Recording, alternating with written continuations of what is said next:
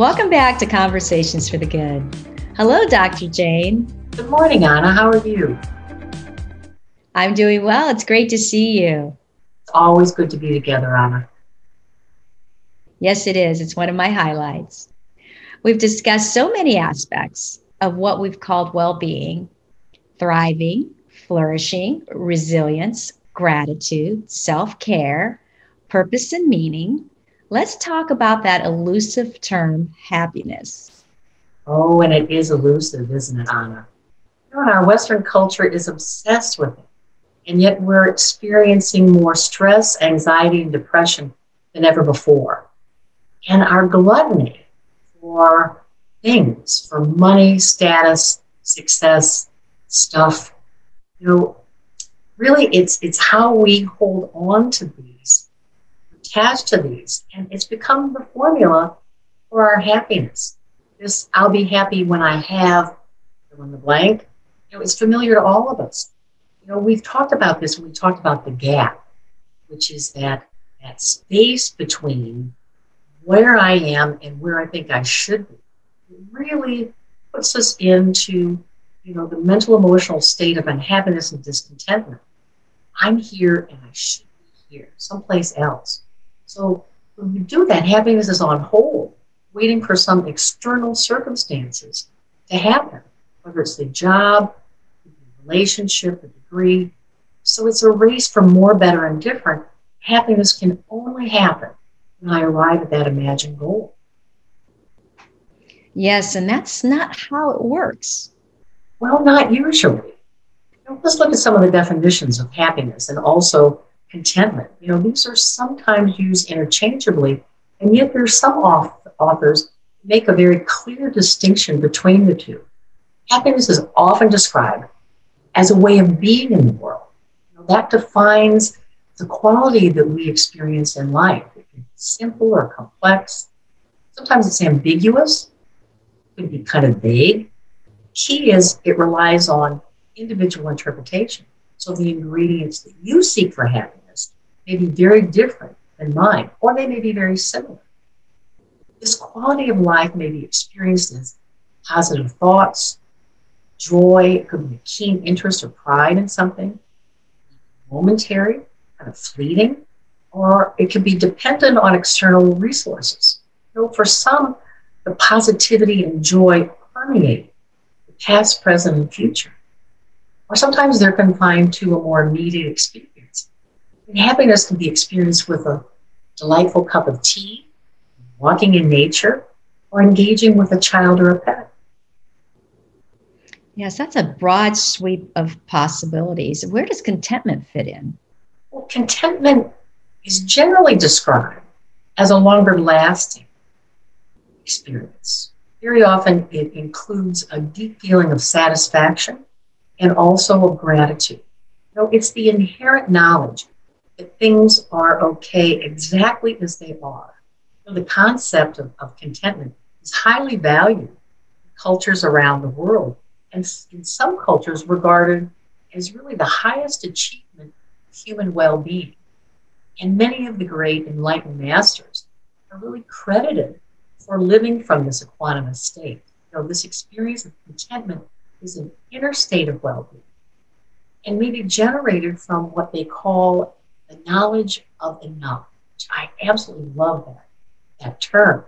Basically, this is the awareness that right here, right now, everything is perfect just as it is, regardless of what anyone is experiencing on the outside. So contentment is truly an inside job. Yes, I love that term as well. So it's not dependent on outside influences.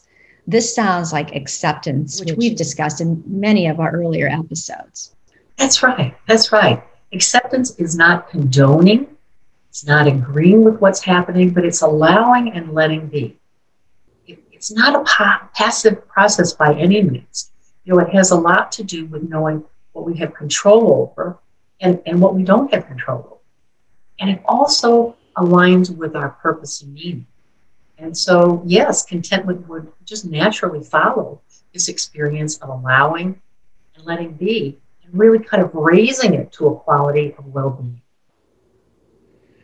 Dr. Jane, what are other characteristics of these conditions, happiness and contentment? Well, as I've said, they're often described as interchangeable. It can occur when there is a goal achieved that we've been waiting for and working toward. It can arise when there's a truth that all of a sudden is discovered, or simply a pleasant sensation. It can also involve a deep sense of flourishing that arises from an exceptionally healthy mind, a healthy way of seeing ourselves in the world, ourselves in the world. This often isn't just a fleeting moment, but more of a state of optimal well-being. So it can really help us take in the world. We're not looking to change the world, but change the way we see the world. That makes me wonder, how do we know when we're there? Well, people describe happiness and contentment differently. It's a very subjective topic, but some common factors would include things like absence of inner conflict, a real sense of harmony within oneself and in connection to the world.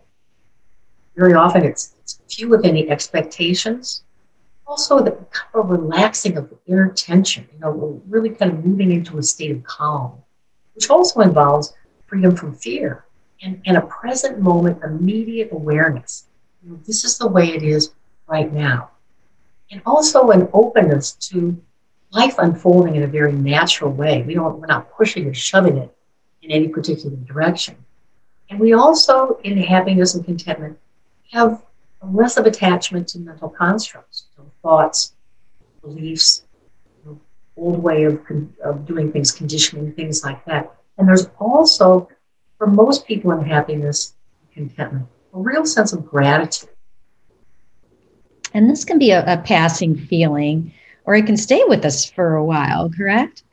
That's right. That's right. It may serve us following an achieved goal or completion of some desired task, or just a passing experience brought up by a particular set of circumstances. Yes, or sometimes it just shows up like magic, right? Oh, that's right. And I think of those moments as a hit of grace. As I said from the start, we may experience fleeting moments or more enduring kind of quality of happiness and contentment. And when it's more enduring, it really becomes kind of the fabric of life. Knowing that well-being is, along with suffering, really an internal state, is a key to a life worth living, because it's knowing that we can discern what mental and emotional conditions really drain us and which of those really nourish us, which of those conditions nourish us. It always comes back to this, doesn't it? Turning within. Well, yes, it really does. It's all about the inside job. Happiness and contentment, they're not artificial. It's not about naivete. It's not ignoring or denying the imperfections or having Pollyanna attitudes. It requires that we consider our history, we consider our conditioning and our beliefs, and our backstory, and we really must, own our mental and emotional toxins, and the reactivity that they perpetuate. I have to own what's going on. I have to be responsible for that. It's also about letting go of the past and releasing other things that I have no control over. It's learning how the mind works. And also, in learning how the mind works, understand that we can work with the mind for our greater good. We can cultivate insight. We can accept and learn to accept reality just as it is. These are all familiar tasks leading up to changing toward our best and highest self. Yes, Anna, we've touched upon these all a time or two. It also is important to know that happiness and contentment are not about our personal individual IQ. However, they are linked to emotional intelligence. Remember, that's the capacity to correctly perceive and consider another person's feelings. So in that context, friendship also correlates with happiness and contentment. The question arises, are we happy because we have a lot of friends? Or do we have a lot of friends because we're happy? People who report being happy are generally more open to the world, They believe that they have more control over themselves and their lives. They feel like they're more capable of controlling their environments. They tend to be more open-minded, and they also tend to be more growth-minded, which means that they're open to the possibility of change. Yes, and there's an ease and openness to, an openness to folks that are happy, and that must be the reason why they're so easy to be around. Well, I think so, Anna. People are happy and content, and when they are, they report having a definite spiritual dimension to their lives as well, which I find interesting. And it's spiritual, not necessarily religious, but a spiritual dimension that supports their individual goals, that really promotes human values, things like goodness and charity and altruism, generosity, and this also really squelches pessimism, cynicism, and despair. So I find it so interesting that our culture really values things that are more, better, and different, and the things and our attachments, and yet the studies that have been done really say that there's a very small correlation. Sometimes the biggest correlation that I found was like 10 to 15% correlation between happiness and these external kinds of things like wealth or health or beauty. So a more pronounced correlation really is a person's perception of their life and also the world events and how they're reacting to the world events. Dr. Jane, what else has research discovered about happiness and contentment? Well, in the early 20th century, certainly psychology was mostly concerned with, really, it was about treating psychological disturbances, kind of describing it, categorizing, treating. And it wasn't until more recently, with the work of people like Dr. Martin Seligman, who's the founder of positive psychology, and also other kind of adjunct cognitive thinking process sciences, that research began to focus more on what is it to have a state, an internal state of well-being and foster the ability to flourish in life. Most of the studies prior to this really talked about predisposition to happiness or unhappiness. So the questions centered around how were you raised, what were your life experiences, what are some of the mental factors or personality traits that go into it, what are the genetic factors, believe it or not. And the results suggest that outward conditions like wealth and education, gender, age, ethnicity account for very little when it comes to internal satisfaction. Some studies that studied the genetic predisposition, said it accounts for some variance. It's kind of like a blueprint, but that can be applied or it can be ignored in life situations. Real guts of what is linked to happiness and contentment are the patterns of our thinking. Those have the most influence as to whether or not we experience either happiness or contentment. It's how we view the world and ourselves in the world, how we view it, how we interpret it, how we react to it. This is about how we are operating in life. Yes, these topics touch into so many of our conversations. We change our thinking, that changes our feelings, which also allows us to be open to making different choices, conscious choices. Well, that's right. And the theme continues to arise. There have been volumes of studies over the last 40 years, far more than we can possibly review in our limited time. But the main thrust has been to examine happiness and contentment at least two different levels, both external conditions and then also internal processes. And these are crucial because if we can identify circumstances in which people are most happy, it becomes a possibility that we can recreate or suggest how others can recreate these external circumstances, and really control for the external influences. And by discovering the internal processes that manifest happiness and contentment, there's a possibility Skills can be identified, learned, taught, awareness skills, that can reshape our thinking. And by doing that, reshape our lives and create the happiness and contentment that we all say we want. Let's take a look at the other end of the continuum. We've been in the pandemic, along with political and social crisis.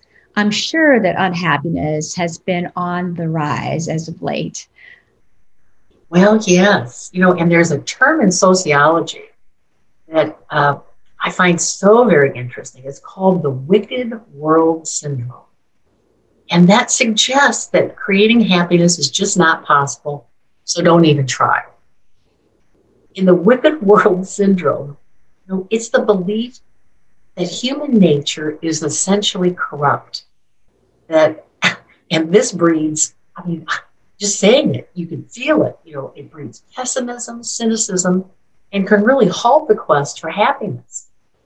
But I choose to believe, Anna, that maybe we're diamonds in the rough, that are waiting to be polished to a high shine.